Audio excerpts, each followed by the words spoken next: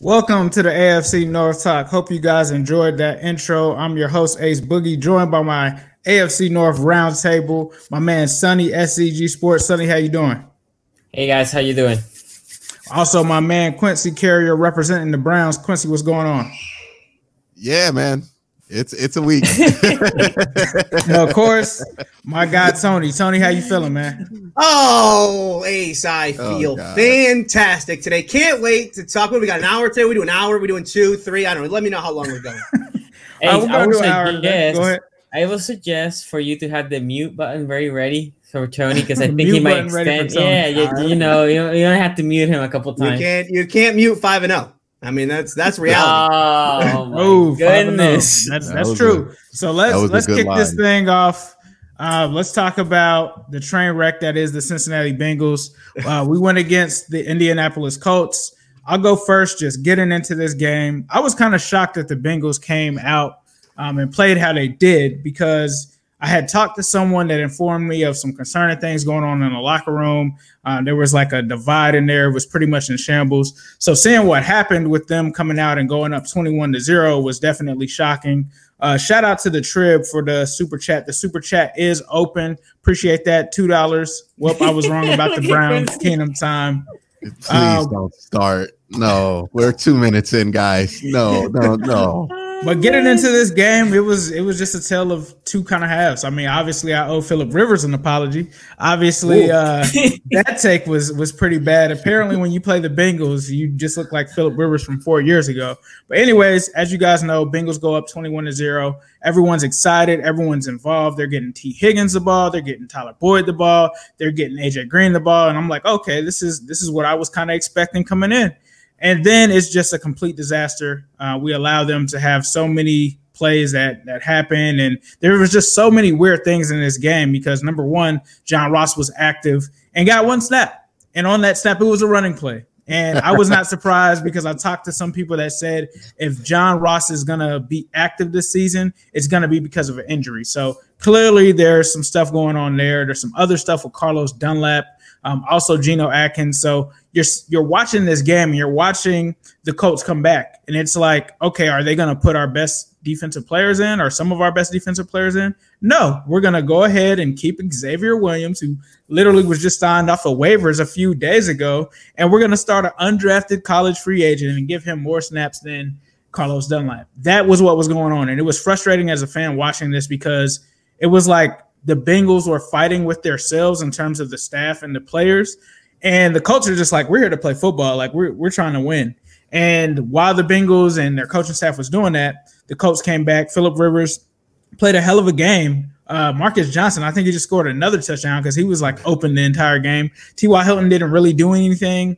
I thought that they were going to attack us with the run, but getting up 3 scores early, I thought that was a recipe to beat the Colts. And, I was even making fun of the Colts defense on my live stream, taking pieces of toilet paper and ripping it up. And then Philip Rivers and the boys came back. It was just a disaster. And, it is what it is. Joe Burrow makes the big mistake at the end.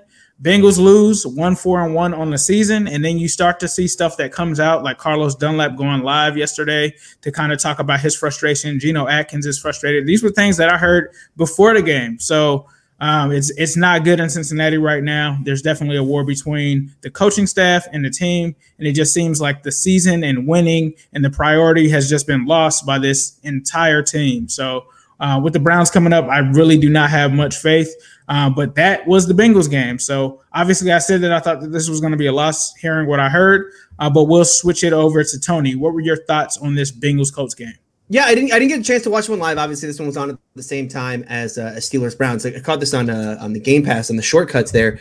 And I'll tell you what, this was a really strange game. I mean, like you said, the Bengals came out and they were on fire. I mean, 21-0 lead on a defense that, it wasn't like the Colts defense played great against the Browns, but they weren't terrible against the Browns either. They were terrible in the first half of this game. Now, we should mention that Darius Leonard, I don't believe, played in either of those games. And Darius Leonard, very good inside linebacker for them. Not the difference between, playing great and what they did in the first half of this game where Joe Burrow and Joe Mixon were basically doing whatever they wanted.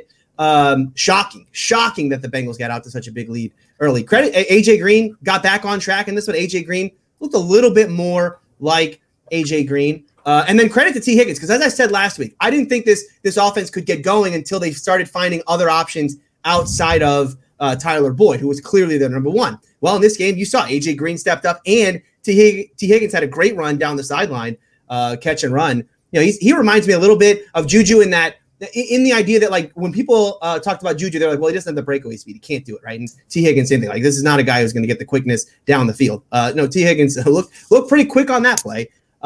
Like you said, Ace, I don't know if Philip Rivers watches AFC North talk. He might watch AFC North talk with the way he played in this game. He might have heard those comments. I mean, he might have played that right before the game. I don't know, because he was absurdly good in this game. Some of his throws were like pinpoint accurate, the way you would see Philip Rivers 7 years ago or whatever.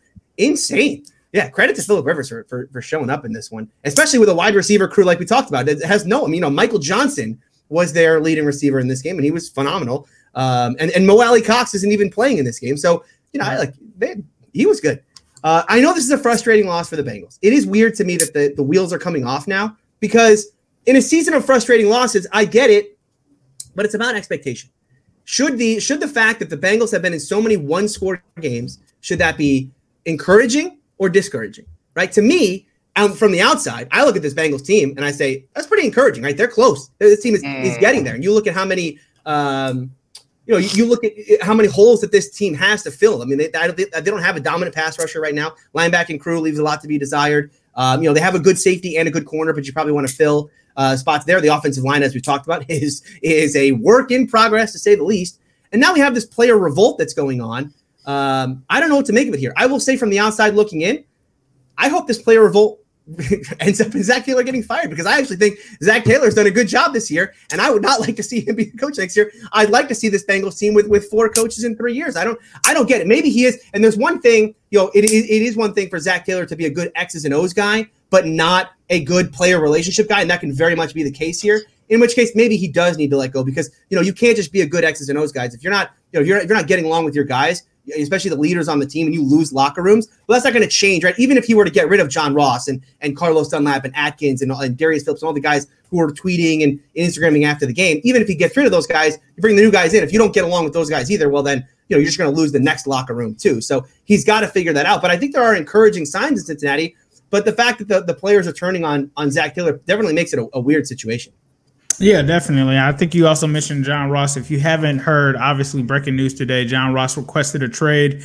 It seems that it didn't go as far, but we'll see how that plays out, as he only played 1 snap. But shout out to my man CT Pittman for the super chat. He says at least Quincy ate crow and admitted he was wrong on Steelers. So that was for $4.99. But with that, Quincy, my man, what do you have to say about this Bengals Colts game? Hey, Tony, you brought up an interesting point, right? Where you're like, hey, these are close losses. These are 1 point. I don't know what to make of them. And you are a Steeler fan. You don't understand how bad teams go. And look, I'm going to tell you right now, I saw an 0-16 team lose 10 games by 1 point, and it was not a good sign. So I just don't take much stock into that. I think what's going on with those 1 point losses is that, hey, look, the Bengals are a good team. And at the beginning of the season, when I say good team, I think they have a good roster.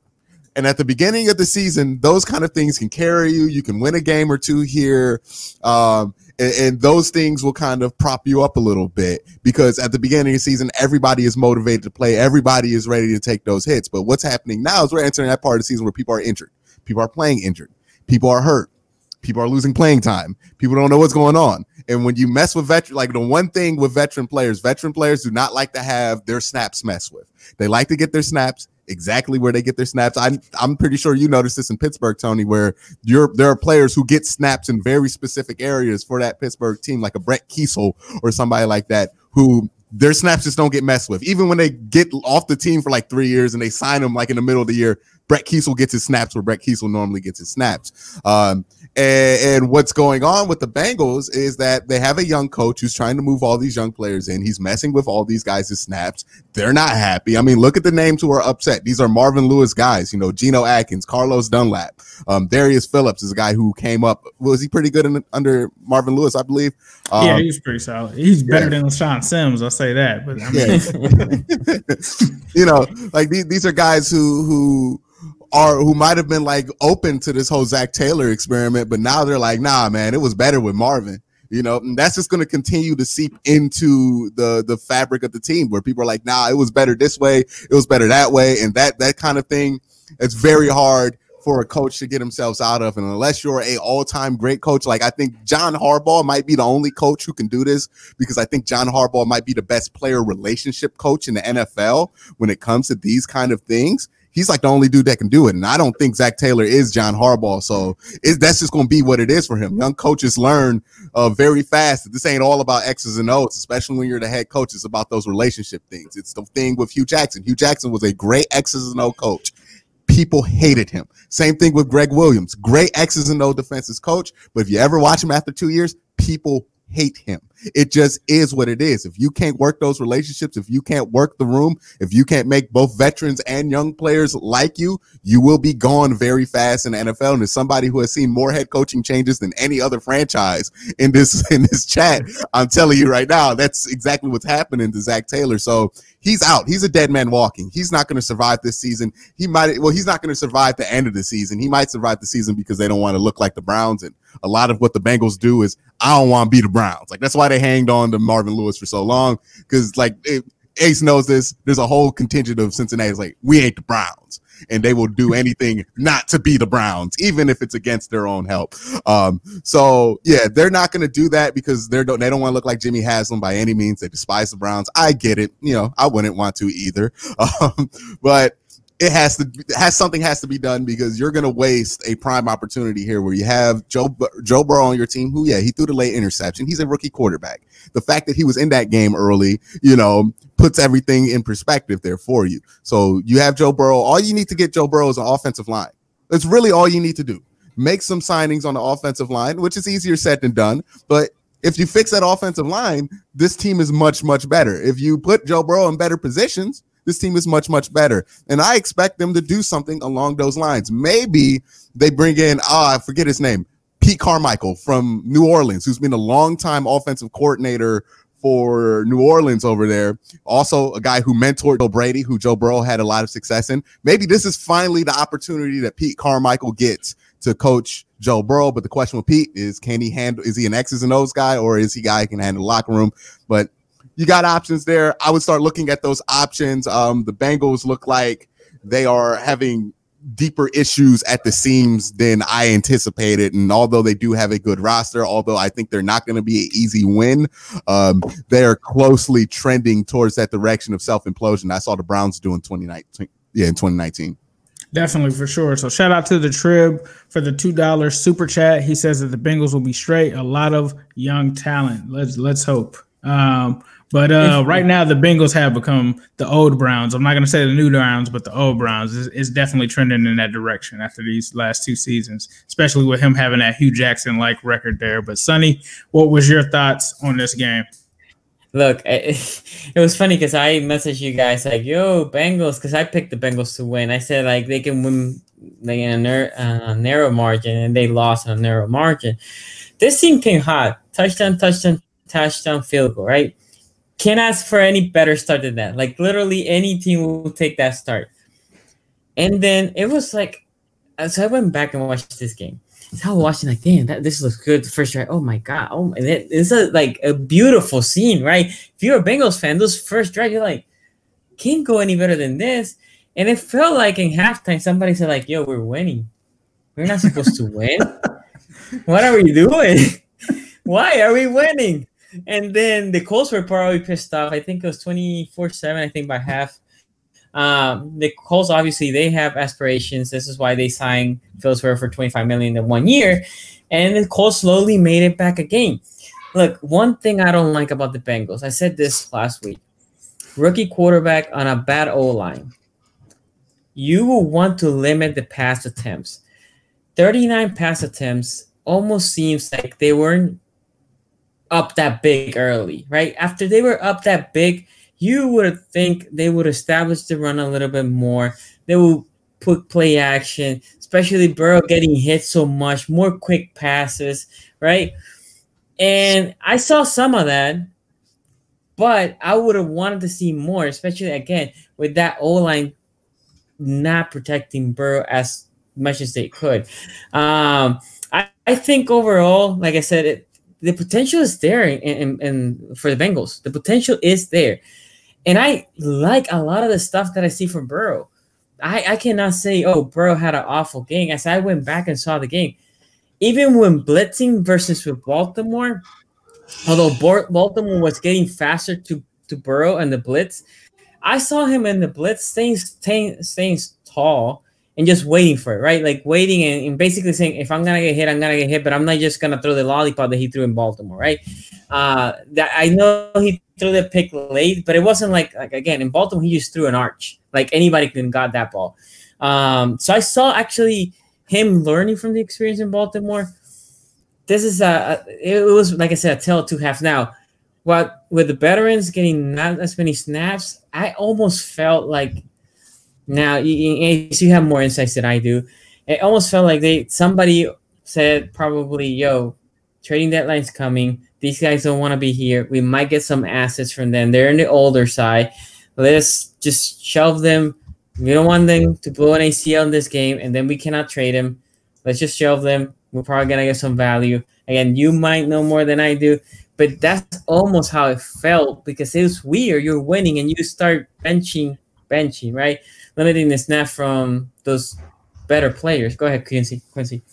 Yeah, this is one of the things I mentioned, I think last year when I was talking to Ace about the Bengals, was I thought they should have traded everybody for this exact reason. If you're going to put I can't believe I'm blanking on his name. Zach Taylor in charge. You can't have a bunch of dudes who used to be loyal to the last guy in that locker room still. That's why I thought they should have got rid of Geno last year. They should have got rid of AJ. They should have, got rid of Andy when they could have got something for him rather than in free agency, because I felt like you needed to give your head coach a clean slate. If you look at what happened in Miami with Brian Flores, I don't know if Brian Flores is that much more of an experienced or qualified head coaching candidate than Zach Taylor is, but they gave Brian Flores the complete clean slate. They got everybody out of there. Minka, everybody out of there, whether it was good or bad for them. And you look at that team, they're trending in a much more positive direction, even though Tua hasn't played yet. We'll see what he looks like. But they're pointing in a much more positive direction because they allowed their new head coach to be able to build it from the ground up and have his own guys and have his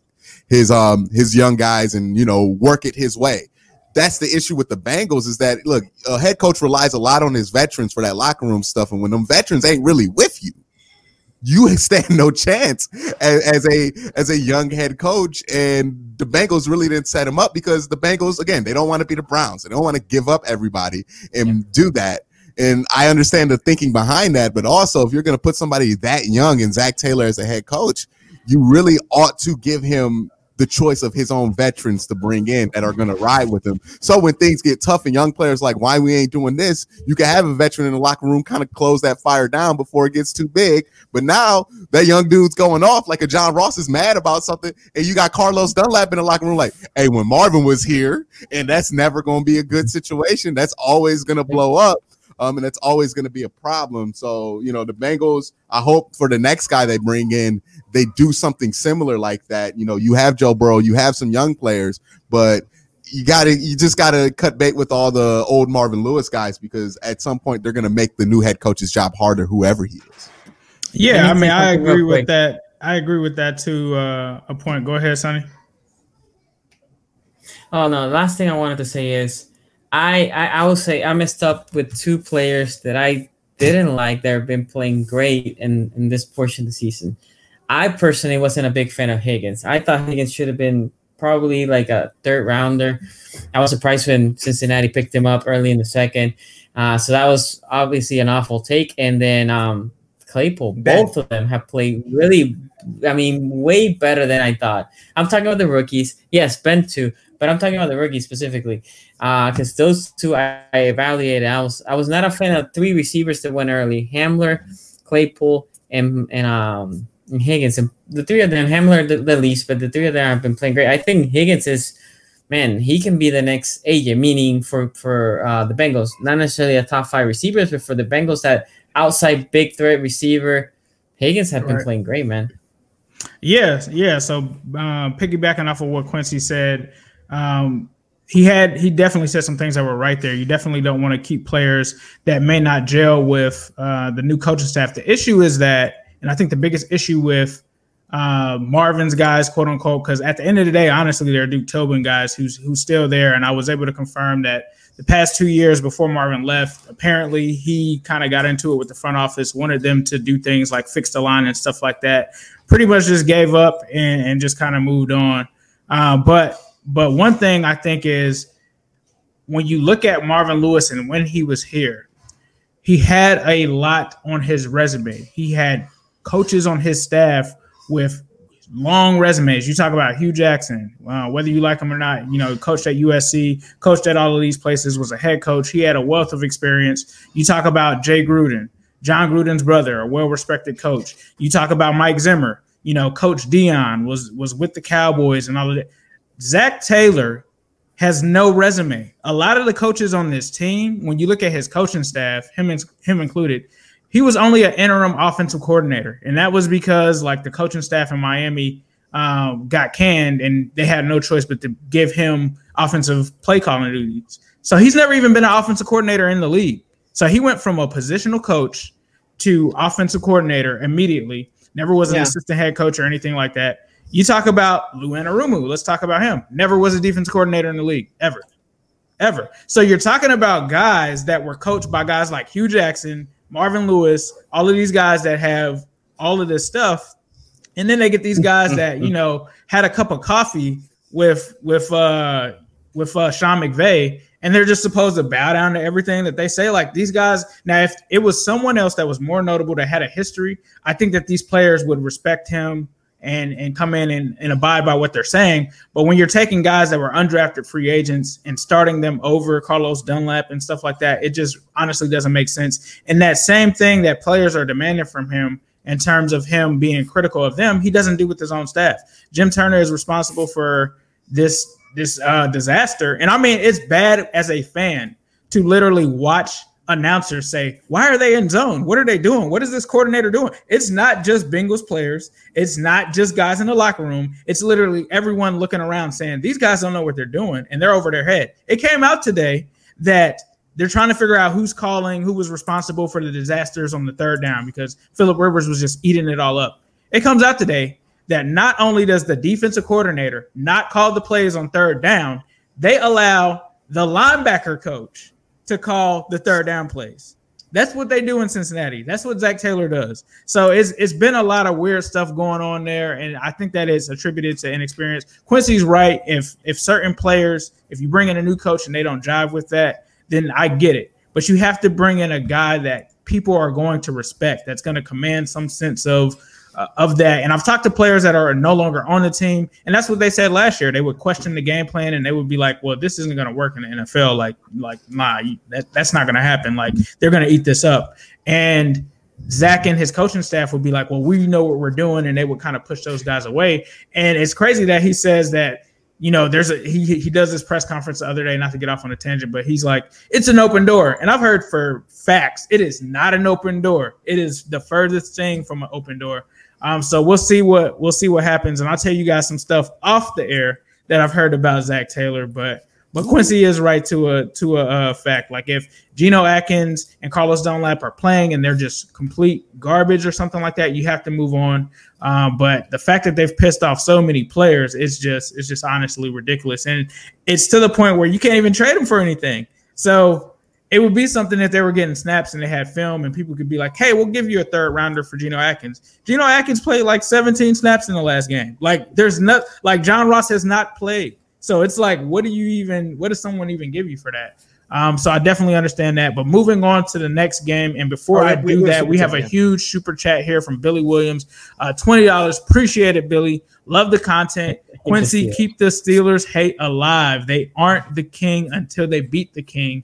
Go Ravens. So with that said, let's get into the Ravens game. Ravens-Eagles. This was a crazy game. I'm going to have to let Sonny explain this to me, because at first when I was watching, I'm like, oh, this is a blowout. This is over. And then I'm looking, I'm like, 30-28. What is going on? So, Sonny, talk to us about these Ravens, man. This is literally the Bengals game without the Bengals outcome. 2 halves. Ravens first half, domination. Like I mean, Carson Wentz could do nothing. I thought the guys was gonna get killed. I mean, we were hitting him left, right. Calais Campbell, man, he was just in the backfield all game long. We were pass rushing without blitzing, and then we added the blitz, and we were still hitting him.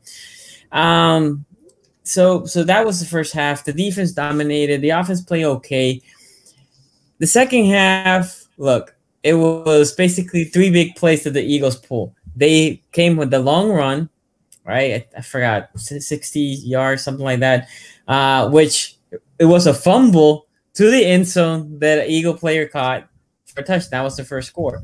And then there was a big play. I would say in the second half, the guy that kept getting beat was Marcus Peters. He got beat twice, big, and got called for a defensive pass interference. And I will say, because I see this from a lot of my Ravens guys, oh, the refs screw us up. No, the refs had one horrible call and maybe a couple of ticky-tacky calls that don't make a difference in the game. There was one bad call for a 50-yard, I think, penalty, so it's huge, and that set up for them to have the second touchdown over Marcus Peters. So that was bad. And then on the 2-minute drill, look, the Ravens in the second half, they look uninterested. The offense specifically look uninterested. The defense, again, they gave up a couple big plays, but they kept playing hard. The offense looked uninterested. I said this on Twitter last year. We were winning, in my opinion, because of Lamar Jackson. Lamar Jackson was everything. The defense played good, but Jackson was the motor behind it. But this year we're winning despite Lamar Jackson. Lamar Jackson has had good games, not great games. I understand that the middle of the O-line has not played good. The middle of the O-line is not playing good, so he's getting pressure from the middle of the O-line. And what I would expect old Lamar Jackson to do is as soon as he sees that middle of the O-line collapsing, he goes out and boom, hits him for a big game. And he did that during the game. He ran more. He had more explosive plays to the run. But there's something, for some reason, he always liked to throw them the sidearm, which I'm fine when the defenders put their hands up. But now he's getting to the point that there's literally a hole, right? So he can either run or he can throw. He decides to throw, and he sidearm it. And for no reason, right? And the ball's not getting to the receiver. He is something that he needs to do. Now we get into the bye week, which is perfect time because the offense, again, I think the defense is playing really good, but the offense is letting this team down. Well, the other thing I will say is in the second half, the offense was pulling 3 and outs, 5 plays. It's similar to what happened to the Browns, right? So they were getting the ball back quick. So I think some of those big plays was the defense got tired. And the offense wasn't holding the ball long enough for them just to get a rest. So, and shout out to the Trib here. Who should we trade for the pass rush? Look, I don't know. I'm not sure who's out there, right? I know a couple Ravens fans are excited that there's chaos in the Bengals locker room, and they're like, oh, can we get Dunlap? Can we get Atkins? Can we get some of their players?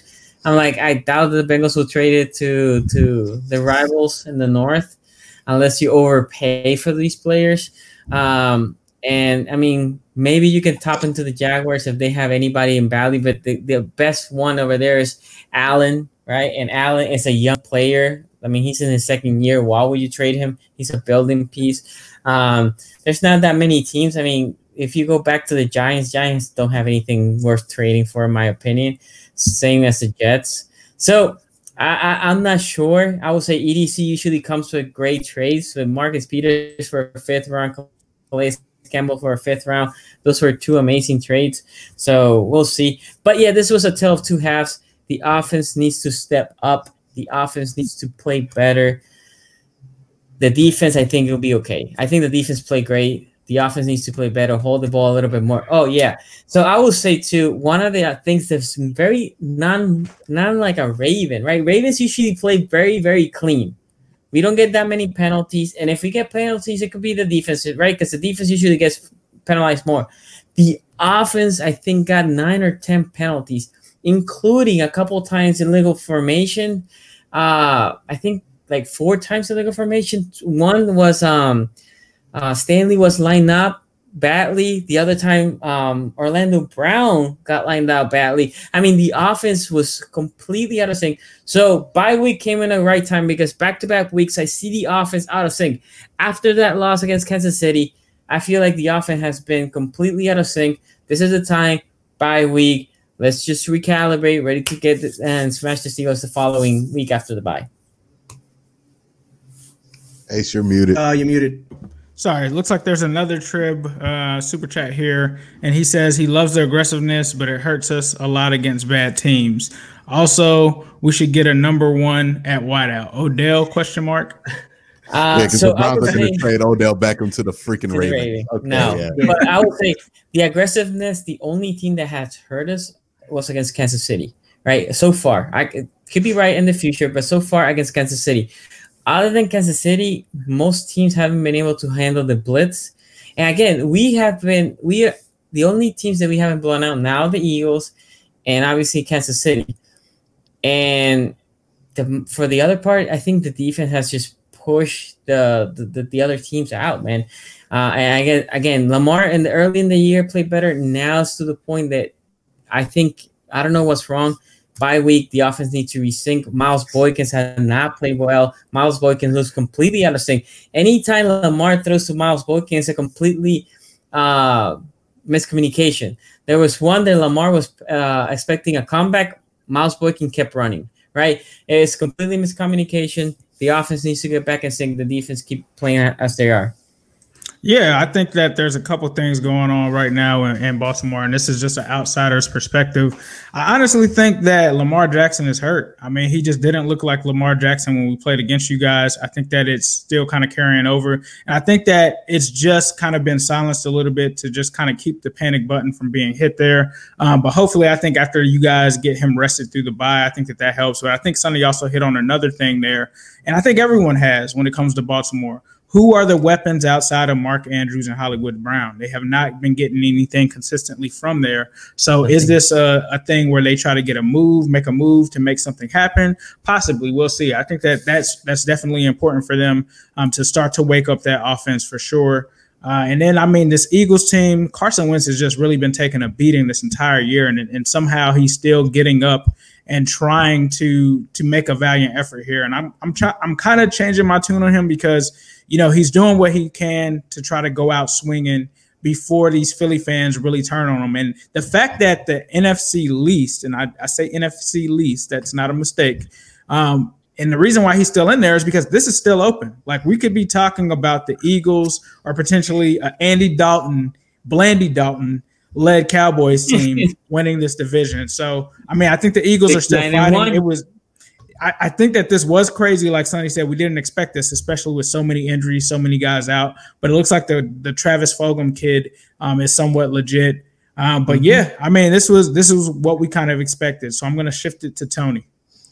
I'm surprised to hear Sonny glowingly talk about his defense when last week, you'll remember that when my Steelers gave up 28 to this same Eagles team, he said they were soft. Soft is the word he used. Now, Sonny, I hope you had a chance to watch Steelers-Browns on Sunday because there was not a soft defense in Pittsburgh. There was no softness there. Yes, thank you. Okay, so let's talk about this Ravens team for a second because, okay, the Eagles, clearly their offense was good. Again, maybe this Travis Fulgham kid is just legit. Maybe Carson Wentz, we were too quick after 4 games to say, hey, this guy's trash, right? Even though we've seen this guy be good in the NFL. There is something weird, though, going on with the Baltimore Ravens right now. And I actually can't put my finger on it. You talk about maybe there's miscommunication on offense and everything, and guys are on the same page. Ace talks about maybe an injury. There's definitely something going on offensively because when I watch this team, they are not the same as they were a year ago. Now, obviously, when you think about how good they were last year, there was going to be natural regression to that. I think everyone assumed you have an offseason to prepare for that kind of thing now, right? Not say that they're figured out. Obviously, this offense is not figured out. They're still putting up points, but there's something off about this offense. And the craziest thing to me is that if you look at their numbers by like EPA or by DVOA, right, some of the advanced analytics, they're like average in the NFL. By EPA, they're 15th in the National Football League on offense. And defense, or excuse me, on offense and DVOA, which opponent adjusts, they're right there. They're 16th.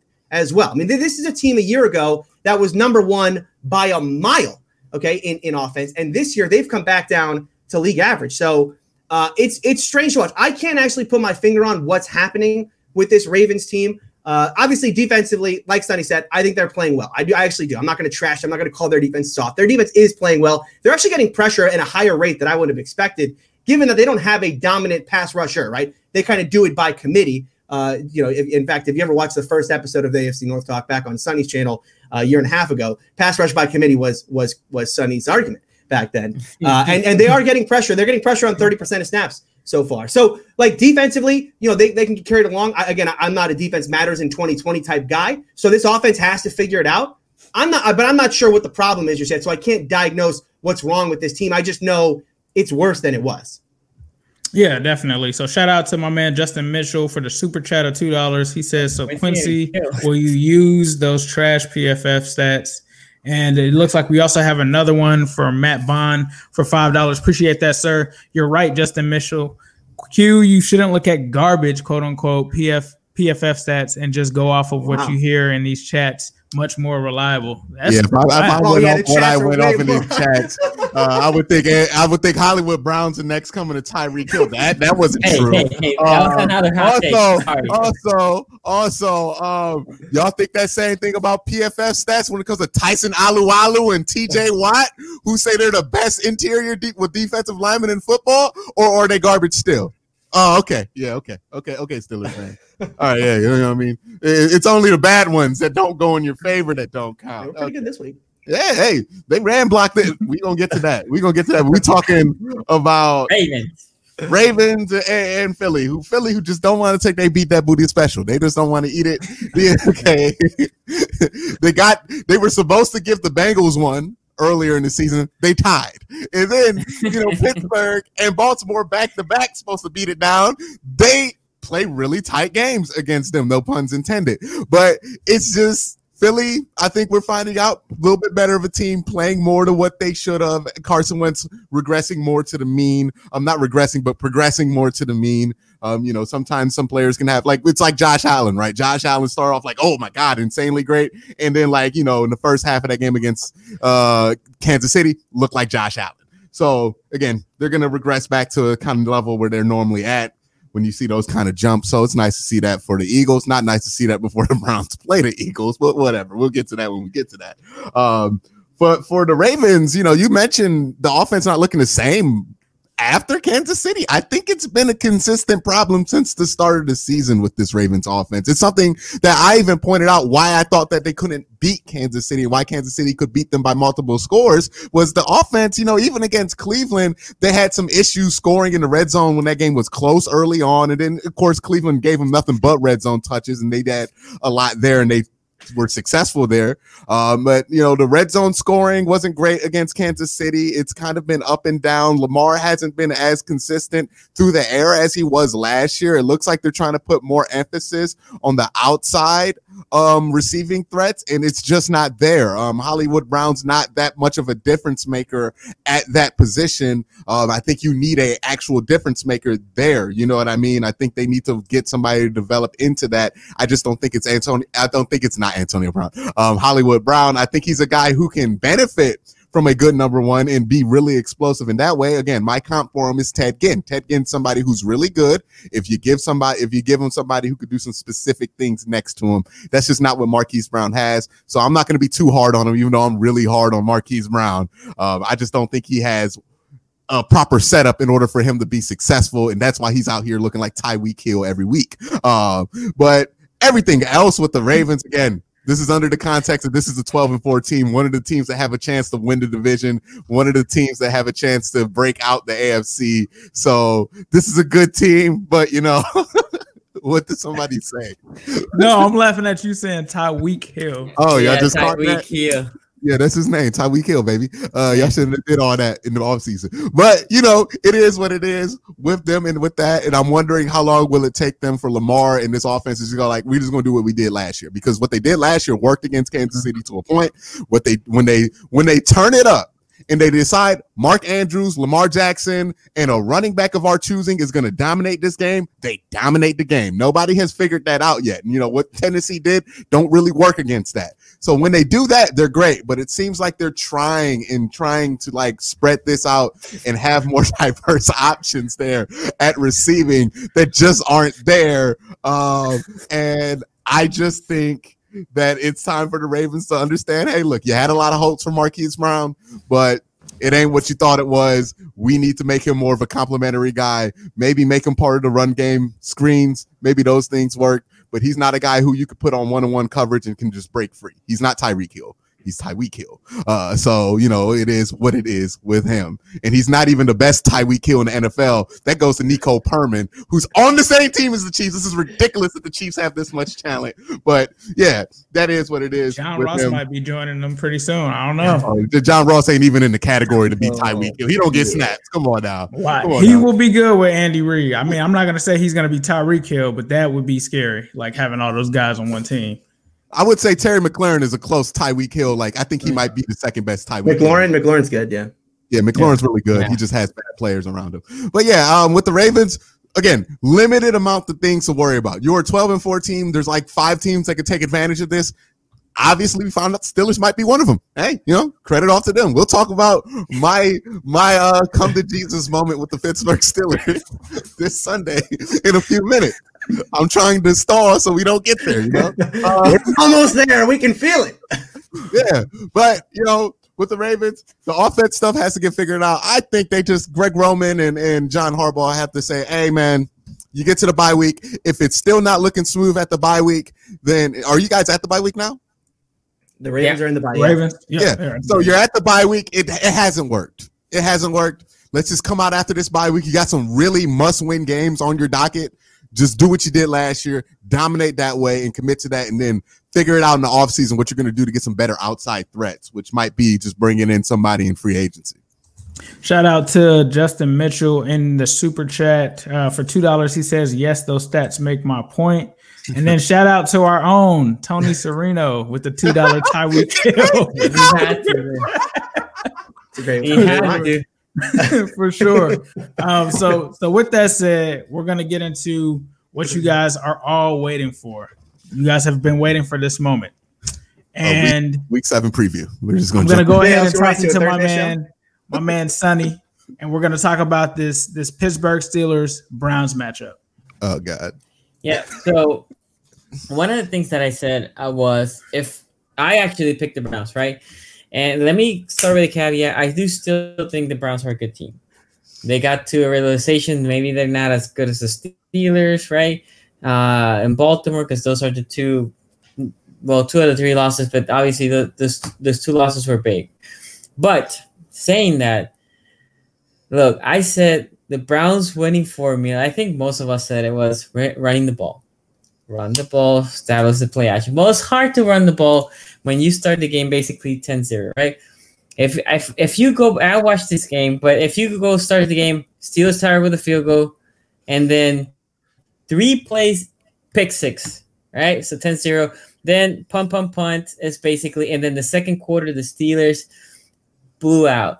And if you think about it, the Browns go interception, right? And then 3 plays, 5 plays, 5 plays. Then the Steelers go touchdown, 4 plays interception, right? So the Steelers or the Browns are basically not holding the ball like I was saying about the Ravens, not giving the Steelers or their defense a chance to just recoup. So eventually the Steelers just take advantage and just kill them, right? That second quarter for the Steelers, touchdown. So now they're up 24-0. And again, the Browns, in my opinion, are excellent. Well, top of the league as a running team. So yes, they don't have shove. But now, with no play action, because the Steelers are like, well, they need to throw, that basically opened the floodgates. Baker wasn't particularly sharp. I think Minka played good. I think the corners played good. I think the pressure got to Baker. There was that one, it wasn't a sack, that the guy was holding Baker by their foot.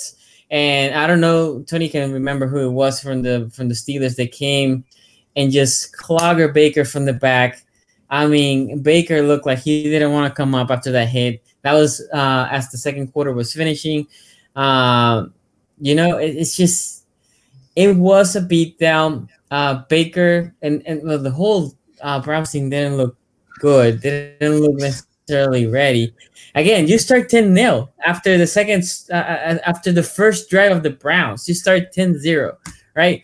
And from that, it just goes back. Credit to the Steelers. Great defense, great pass rush. They played good on the outside, on the defensive side. They were creative. I thought it was clever when they moved Claypool and they got in a sweep for the touchdown. I thought that was good. I think the Steelers came with an overall great game plan. Big Ben looked sharp. Everybody in the Steelers looked good. They looked sharp. It looked like basically one team was ready and the other team wasn't, right? And yeah, I saw that, it's time to bench Baker. I don't think that's productive. You will find out at the end of the year if Baker is your guy or not. I understand why they bench him in this game. You weren't winning. Guy is hurt. Why make him get more hurt against a Steelers team that can pass rush you, right?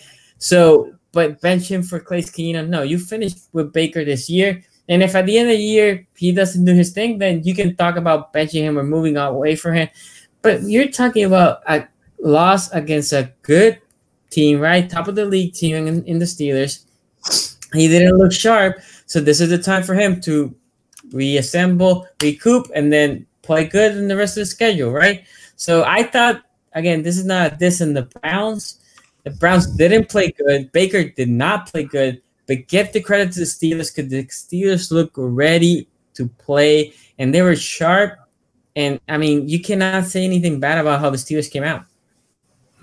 So first of all, shout out to DF Sports. He gave us a $2.99 super chat. Appreciate that, sir. Says Mayfield needs to trust his eyes/ability.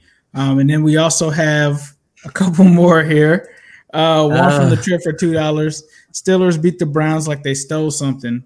And Tony Sereno, we don't know that guy. $2 super chat says Steelers are a top of the league. No, I didn't. Actually, Tony didn't say that. Actually, he was just quoting. This Coney guy was actually just quoting Sonny. Oh, quoting Sonny. Oh, yeah. Okay. Just make sure we got that for the record. Just for the record. Okay. Just wanted to get that down for the record. Yeah. We got that for the record. Sonny has said it officially. It's in the book. Thanks for the 50 cents, Sonny. No problem. So, from what I saw in this game, I think. I picked the Browns, right? I was very uncomfortable in picking the Browns. And I hate to say this because when I played my parlay ticket this weekend, I picked the Steelers on the money. I picked the Steelers on the money. I just couldn't look at when you had to put money on it. I couldn't look at Baker Mayfield and be like, yeah, I'm investing my money in that. And for me, the issue to me was Baker Mayfield got in a position where he had to come from behind and throw the ball. We all see how that kind of turned out. But the other issue that has been surprising to me is ever since Nick Chubb has gone down, this Browns running offense has not been the same. And obviously Kareem Hunt is an immense talent, but I think that something that's lost in translation is just how good Nick Chubb is, right? And I think that they're sorely missing them. But we said that the key to this game was could the Steelers stop the run? And they did. The other thing that the Steelers were able to do, they controlled the line of scrimmage. This was the best defensive line in the AFC North versus the best offensive line in the AFC North. And the defensive line came out on top. They had 4 sacks. They ran on the parade. And then when you just look at it from a perspective, like Ben didn't play amazing. I mean, 162 passing yards and a touchdown. He didn't blow it out the water. He didn't throw 200 or 300 yards on this Browns defense.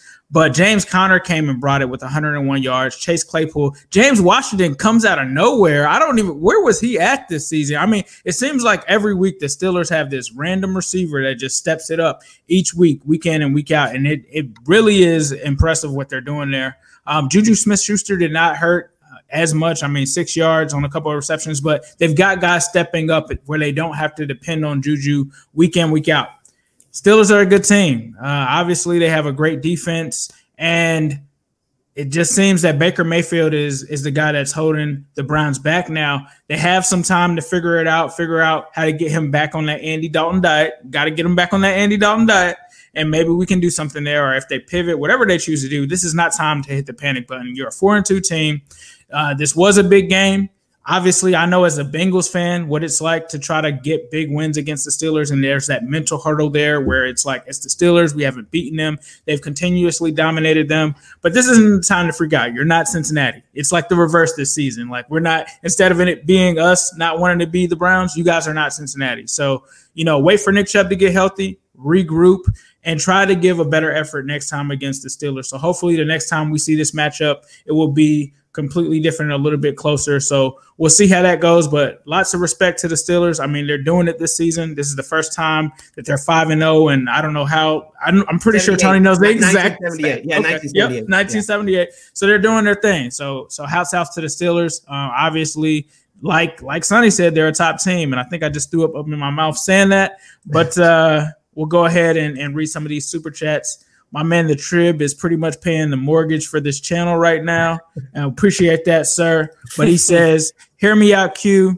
It may seem like I'm trolling, but I'm not. Case is a better QB right now. For 2021, I'll take Baker. But for right now, Baker's been in a year-plus rut individually.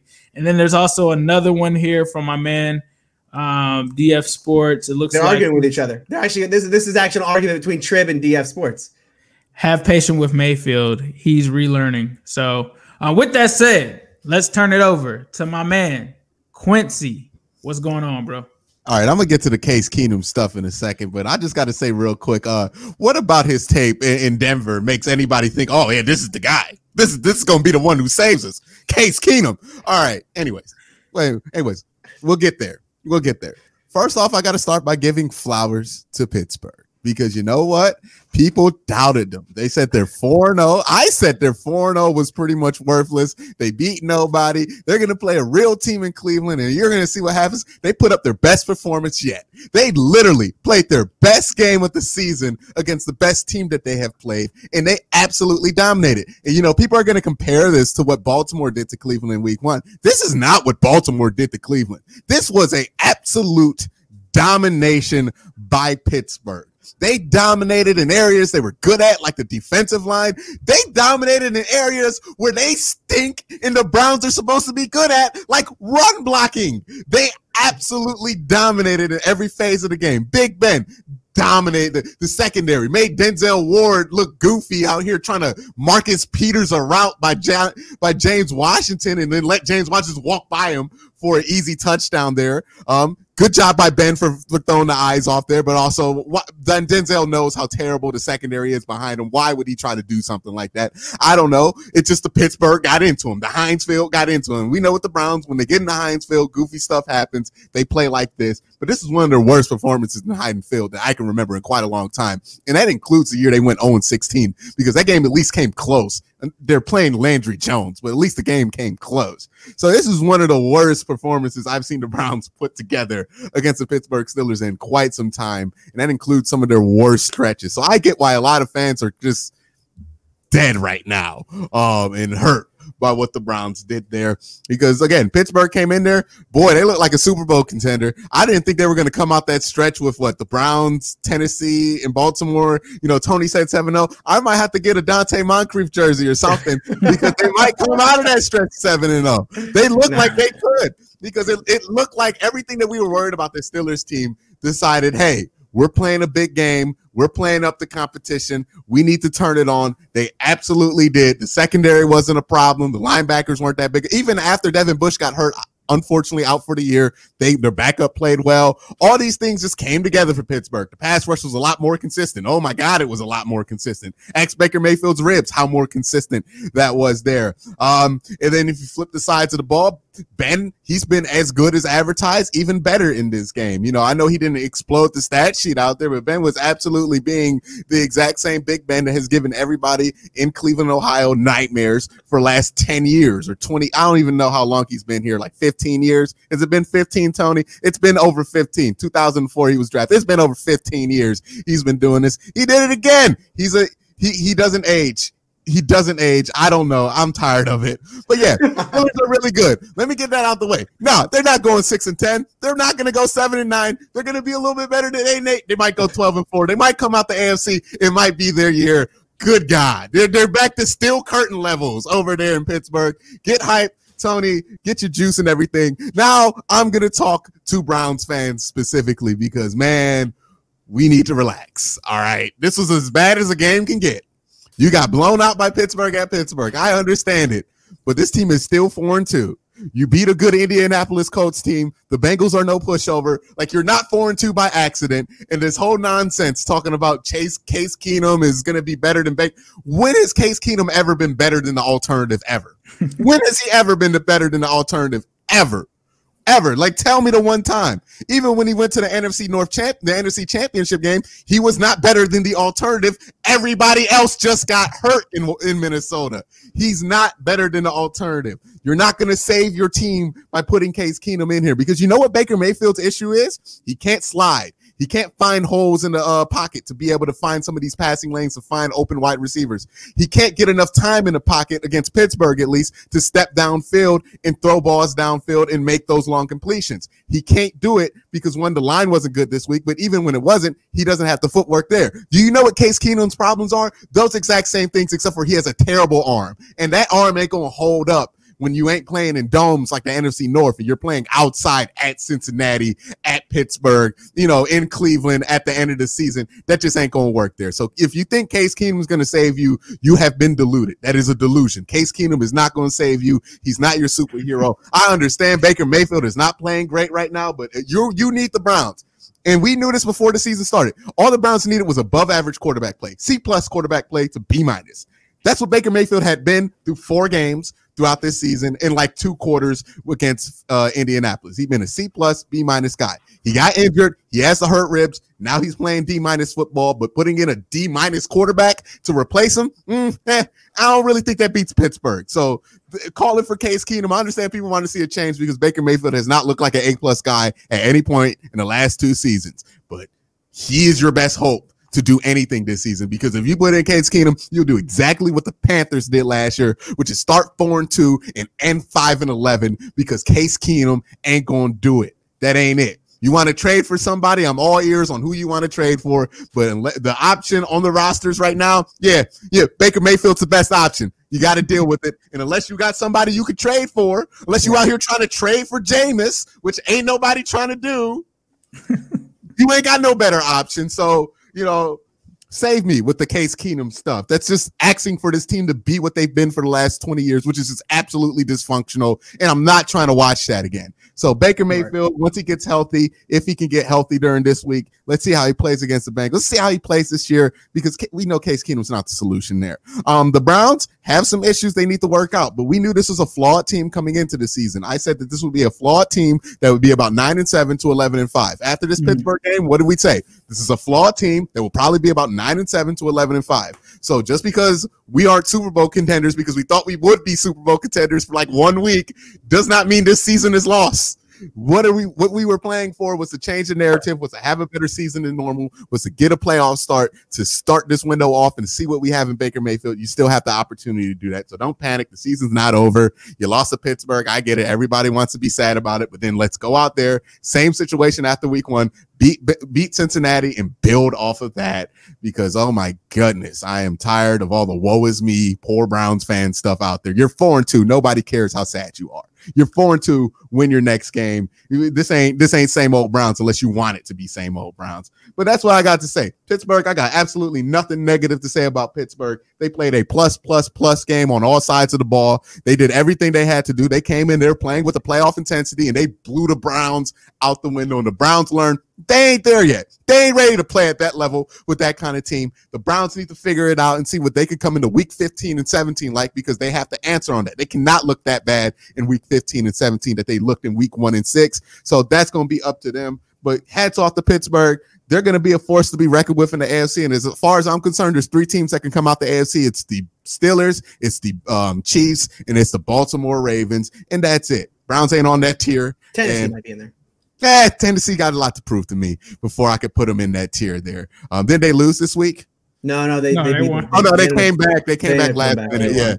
Yeah, last minute there. But, everything else, those are the 3 teams I have no doubt can do it, after watching them play. So those are the 3 teams in that tier. Everybody else is clawing to get in there. And the Browns, just learned, hey, we ain't in that tier yet. So that's fine. Right. You got to get better. And part of the season was, hey, let Baker Mayfield develop and see what he is at the end of the season. And all I know is that this is week 7, not week 16. We're not at the end of the season. So I don't know why everybody's just like, oh, the analysis is done on Baker Mayfield. Let's waste the first overall pick and just go with Case Keenum because that's what's going to save the freaking team. All right, Tony. Before we get to you, Tony, we're going to give you some overtime time there. We got Matty Bond super chat for $2. He says the Trib, your super chats have been revoked. Looks like the Trib clapped back. And hold on. Before we get to that one, looks like Tony Sereno got that one marked down. Says Quincy, it might be the Steelers' year. He's got that documented there. The Trib fires back with a $5 one and says, Matty Bond, okay, buddy, I give Baker 4 weeks. I think he needs a fire under him. I believe Baker could be a top 10, but he's not a top 20 right now. And I believe, hold on, it's one more here. There's one more here from DF Sports that says, thank you, Quincy, for $2. Wait, appreciate you guys. So does the Trib think that Case Keenum is a top 20 quarterback? I have no idea. That's the implication there, I guess he's implying that Case Keenum will be top 20. Randy Dalton. Let's just do it, right? Tony. That broke my brain. That broke my brain. I'm sorry. Tony, this is the moment that you've been waiting for, my friend. The floor is yours. I appreciate that. Vindication. This is vindication week for Steeler fans in chat. Look, this was supposed to be a heavyweight fight, right? This was supposed to be the heavyweight title fight. The Browns coming in, best Browns team we've seen in many years, going in. And instead, this ended up being, Mike Tyson versus a tomato can, right? I mean, this was every Steelers-Browns game we've seen for the last 20 years. And the problem is, here's the thing, right? It was a knockout. Let's start with where the game ended, because the game ended 3 plays into the Browns' first offensive possession, right? I mean, Fitzpatrick pick 6. And I would love to get on here and look how great Minkah is. Okay, but look, a bad throw. It's not just a bad throw. Okay, Yeah, Baker Mayfield can't read a defense, and this is what I've been saying for so many years. And this is why he threw 21 interceptions last year, and it's why he's probably going to throw close to 20 this year. Look, I talked last week about how Ben Roethlisberger did a great job of reading and diagnosing against Philly. The difference between cover 2 and cover 6, and manipulating a safety and whatnot. Okay, this interception that Baker Mayfield threw, he sees too high before the play. Okay, he thinks it's too high safety look. And so he knows he sees Cam Sutton has outside leverage on his tight end. Cool. It's 3rd and 4. I'll go easy over the middle to a slant route here. Easy completion, right? Except as soon as the ball's hiked, it's not cover 2. It's actually cover 1, and Minkah's in a robber role. But Baker never looks to verify that the coverage is not disguised. He never sees Minkah come down. He throws it right to him. I mean, I would love to give Keith Butler credit for the disguise and Minkah credit for the disguise and the pick, but that's all on Baker Mayfield. I mean, look, this game was in a lot of ways an indictment on Baker. Now, should you be ready to give up on Baker Mayfield at this point? No. But let's understand the NFL that we're playing in. In 2020, it's never been easier to play quarterback in the National Football League. That's why we can watch guys come in and completely revolutionize the game in their first year as starters. We saw Patrick Mahomes and Lamar Jackson both do that in back-to-back years. Okay, so this is a league where you kind of have it or you don't. Yes, there are Ryan Tannehills. Yeah, there are Ryan Tannehills that have to change systems and have to go through things before they emerge as a talent. But I think at this point, if you're talking about Baker Mayfield, unfortunately to say, I think his ceiling right now is like Jimmy Garoppolo or Jared Goff. He's a guy who you have to put in the best situation possible, and you are not going to win because of him.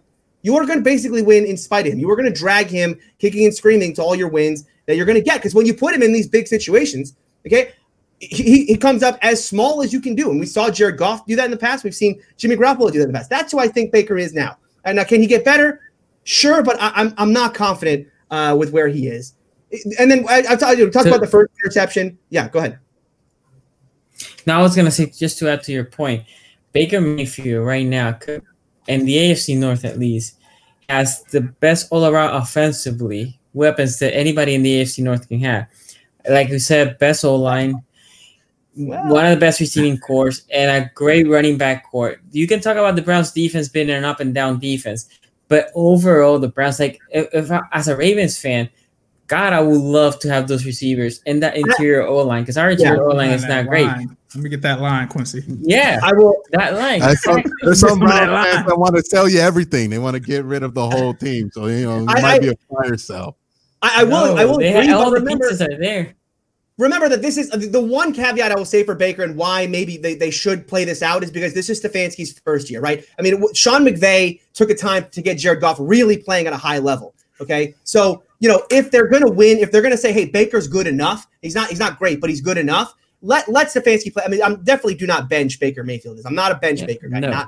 No doubt about it. I'm with you. Now, I do want to talk about Baker's second interception though, because he can't, that was another really bad throw. And as much as I love Cam Sutton and would love to say Cam Sutton, who I think could start on a lot of teams in the NFL, made a great play. It wasn't, Baker rolling away from coverage. What are you doing throwing into that? Turnovers were going to be the difference in this game. They absolutely were. But it wasn't just the 2 INTs. The Steelers had 5 turnovers in this game because they had 3 fourth down stops, which were just as good as turnover. They gave the Steelers great field position. They scored 2 touchdowns off of those. And the Steelers got 3 fourth down stops because they dominated the trenches of this football game. Credit to Mike Tomlin, and this is a very Mike Tomlin or Bill Cowher type of game. The Steelers came out to out physical the Browns all week. It was this is a great offensive line, great power rushing attack. How are the Steelers going to stop them? And that wasn't the question on Sunday. This question on Sunday was, how are the Browns going to run on such a dominant front seven? And credit to Mike Tomlin for getting his team to believe in that, because they also got this offense believing in that as well. And the power rushing attack was on Pittsburgh's side, not on Cleveland's. What's interesting, and look, I'm not trying to bag on Quincy here. Like, look, and it's all week I've been hearing like, oh, you should go after Quincy, go after Quincy. Look, why should anyone go after Browns fans for believing that this team could beat the Steelers? Of course, they should. They are fans of a football team who's playing as good as they've seen this team play in 20 years, and they're going to go into Pittsburgh and play well. Every Browns podcast I went on asked me the same question. It wasn't just Quincy. They said, how are the Steelers going to stop the running game? Okay, how are they going to stop the Browns rushing attack? And I said one thing. I said, look, I think the Steelers have to stay in base. There's no secret to this. If the Steelers stay in base, they are a better run defense than the Browns are a rushing attack. Okay. But I thought that if the Browns went to nickel, or excuse me, the Browns made the Steelers go to nickel, well, then they could have some success. But if the Steelers are allowed to stay in base, this thing's over, right? The problem is that the coaching staff for Cleveland believed that they could stay in 12 personnel. They could stay with 2 tight ends and actually have success running the football. They allowed the Steelers to stay in base. 21 of the 33 plays in the first half of the Browns were out of 2 wide receiver sets, meaning that they had either 2 running backs or 2 tight ends on the field. You can't do that against this Steeler team. This is the best front seven in the National Football League, without a doubt. They were better than they were a year ago. They lost Hargrave. They upgraded because they got back a healthy Stephon Tuitt. The Browns came into this game averaging 188 yards on the ground per game. 188. They got 75 in this game. And by the way, 30 of that came by Dontrell Hilliard, who came in garbage time late. I mean, they had like 40, 50 yards of real rushing yards when the game was still in play. This was a dominant performance. And as far as the pass rush goes, the Steelers are getting pressure better than anyone in the National Football League right now. 40% of snaps, the Steelers get pressure. 40% of all passing plays, the Steelers get pressure. The next best is Baltimore, and Baltimore is getting pressure at 30. The Steelers are in a different league when it comes to pass rush. Sacks, 12% of plays, the Steelers are getting sacks. The next best, Tampa Bay, 9%. Again, another league of pass rush. And nothing was more evident than on Sunday when Kevin Stefanski waved the white flag at the end of the third quarter and said, look, there's no amount of scheming I'm going to do. There's no amount of moving the pocket. There's no amount of changing protection. There's no amount of leaving in a running back that's going to stop Baker Mayfield from getting hit on every play. I got to get him out of there. I got to protect my quarterback. So credit to the Steeler defense, credit to the front seven for dominating this football game. And I'll go over real quick to the offense. I know we're running long here, but on the offensive side, I will give the Browns credit for this because I said on this podcast that I thought that the Steelers would have some success on that short middle of the field, quick throws like they've done all year. That was a weakness for the Browns. Well, the Browns actually did a very good job in this game early on of jumping routes. They were playing press a lot, and they were jumping routes in this game. They got their hands on some football early on. Could have been a different game if one of those ends up in the hands of a Browns defender. It did not. So, the problem for the Browns, though, is that while it was a good game plan, it ended up costing them because they were jumping routes so often that, and I would love to give credit to Ben for this, but it's actually not Ben who called for the double move to James Washington. Of all people, it was Josh Dobbs who went to Randy Fichtner and Ben Roethlisberger on the sideline and said, hey, they're jumping all the quick routes, run a double move. They did, easy touchdown to James Washington. And then James Conner and the offensive line, Quincy touched on this, right? The Steelers have not been a great rushing team this year, but Tomlin got this team believing that, hey, this team wants to come in and dominate you. You go in there, right? You show that this is we're a better running team than they are. And that's what happened. I mean, James Conner's lost a step. He doesn't have the burst that he used to have.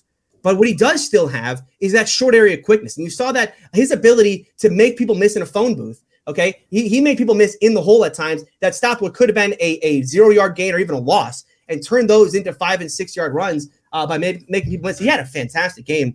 And then, of course, Chase Claypool. I don't know how good Chase Claypool is. I'm not ready to make any proclamations just yet. I will say this. He's second in yards per game in the AFC North. So, our whole, who's going to be the best receiver in the AFC North this year, it may end up being Chase Claypool. I don't know just yet. And then Ben Roethlisberger, got to talk about Ben because Ben's only thrown one pick. I cannot believe this. I cannot believe that we are 5 games into a season and Ben Roethlisberger has 1 interception through 5 games. He's been tremendous. Is one of the big reasons why this team is 5-0. They're not turning the ball over. They're not beating themselves. And even in the game where they did try to beat themselves, they got away with it in Denver. So high-level football from the Steelers. Love to see it. And we'll see how this goes. They got 2 tough tests coming up, Tennessee and Baltimore in back-to-back weeks. All right, guys, we just had to get rid of Tony because I was expecting the new one. Love it. All right, that's what happens when you trust a Bengals fan to run the show after the Steelers victory. But thanks you guys for tuning in. This has been the AFC North Talk. I'm going to start with my man Tony. Please let them know where they can find your stuff. Well, of course, you can find me here. If you're not subscribed to this channel, what are you doing? Okay. Please subscribe to this channel, hit the notification. We are live 5:45 p.m. Eastern time on Tuesdays and Thursdays. Tuesday is our review show. Thursday is our preview show. Please, you got to be subscribed to this channel. And then you can also find me over on Locked On Steelers. It is a daily podcast hosted by Christopher Carter. I am actually on Wednesday this week. I'm actually on tomorrow's episode. You can usually find me, though, on Tuesdays. I am on there on Tuesdays. You can also follow me on Twitter at Steeler Country. Got a lot of Browns people following me over the last week or so. And dodged that one. I was ready for just so many tweets. Yeah, I was ready. I actually had one guy. I actually did have one guy who tweeted me, and he said, "Hey, great game. If we were healthier, it would have been a different story." Which agree to disagree. It wasn't health that killed us. My man Quincy, where can I find you at, bro? You can find me somewhere in Berea, Ohio, looking for the Browns want to because it wasn't there in Pittsburgh. It looked like Pittsburgh wanted that one much more than the Cleveland Browns did. But you can also find me on youtube.com/Quincy Carrier. Also, check me out on Twitch, twitch.com/Quincy Carrier. I'm just trying to spread y'all out on as many platforms as possible because I don't trust anything going on with one platform going on. Yeah, you're right. Yeah, so, Twitch. All those links, check them out there. I got Twitter. I'll send you all those links there if you ask for them. So, check me out there. But yeah, it's a blast doing this, even when the Browns make it difficult for me. It's always fun coming down here and having this chat with you guys. And my man Sonny, let them know where they can find your stuff. It's obviously there, right? AFC North Talk. I got the logo today.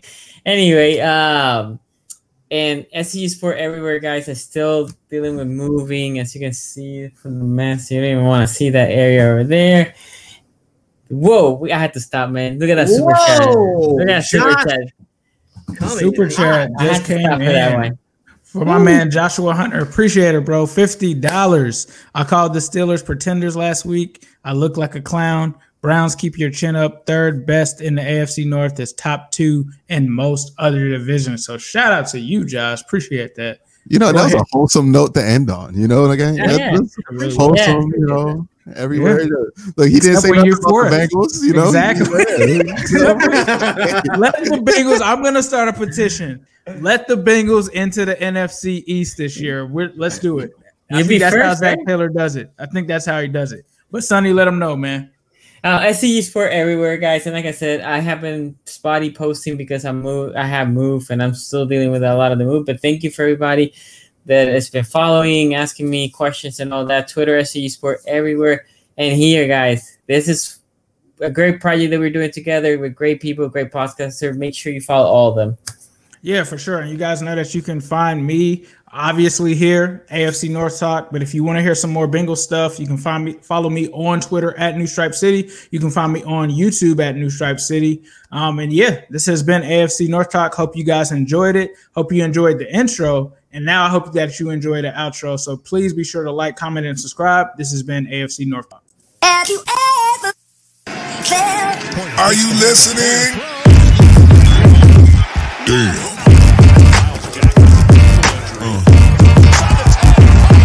Yeah. Yeah.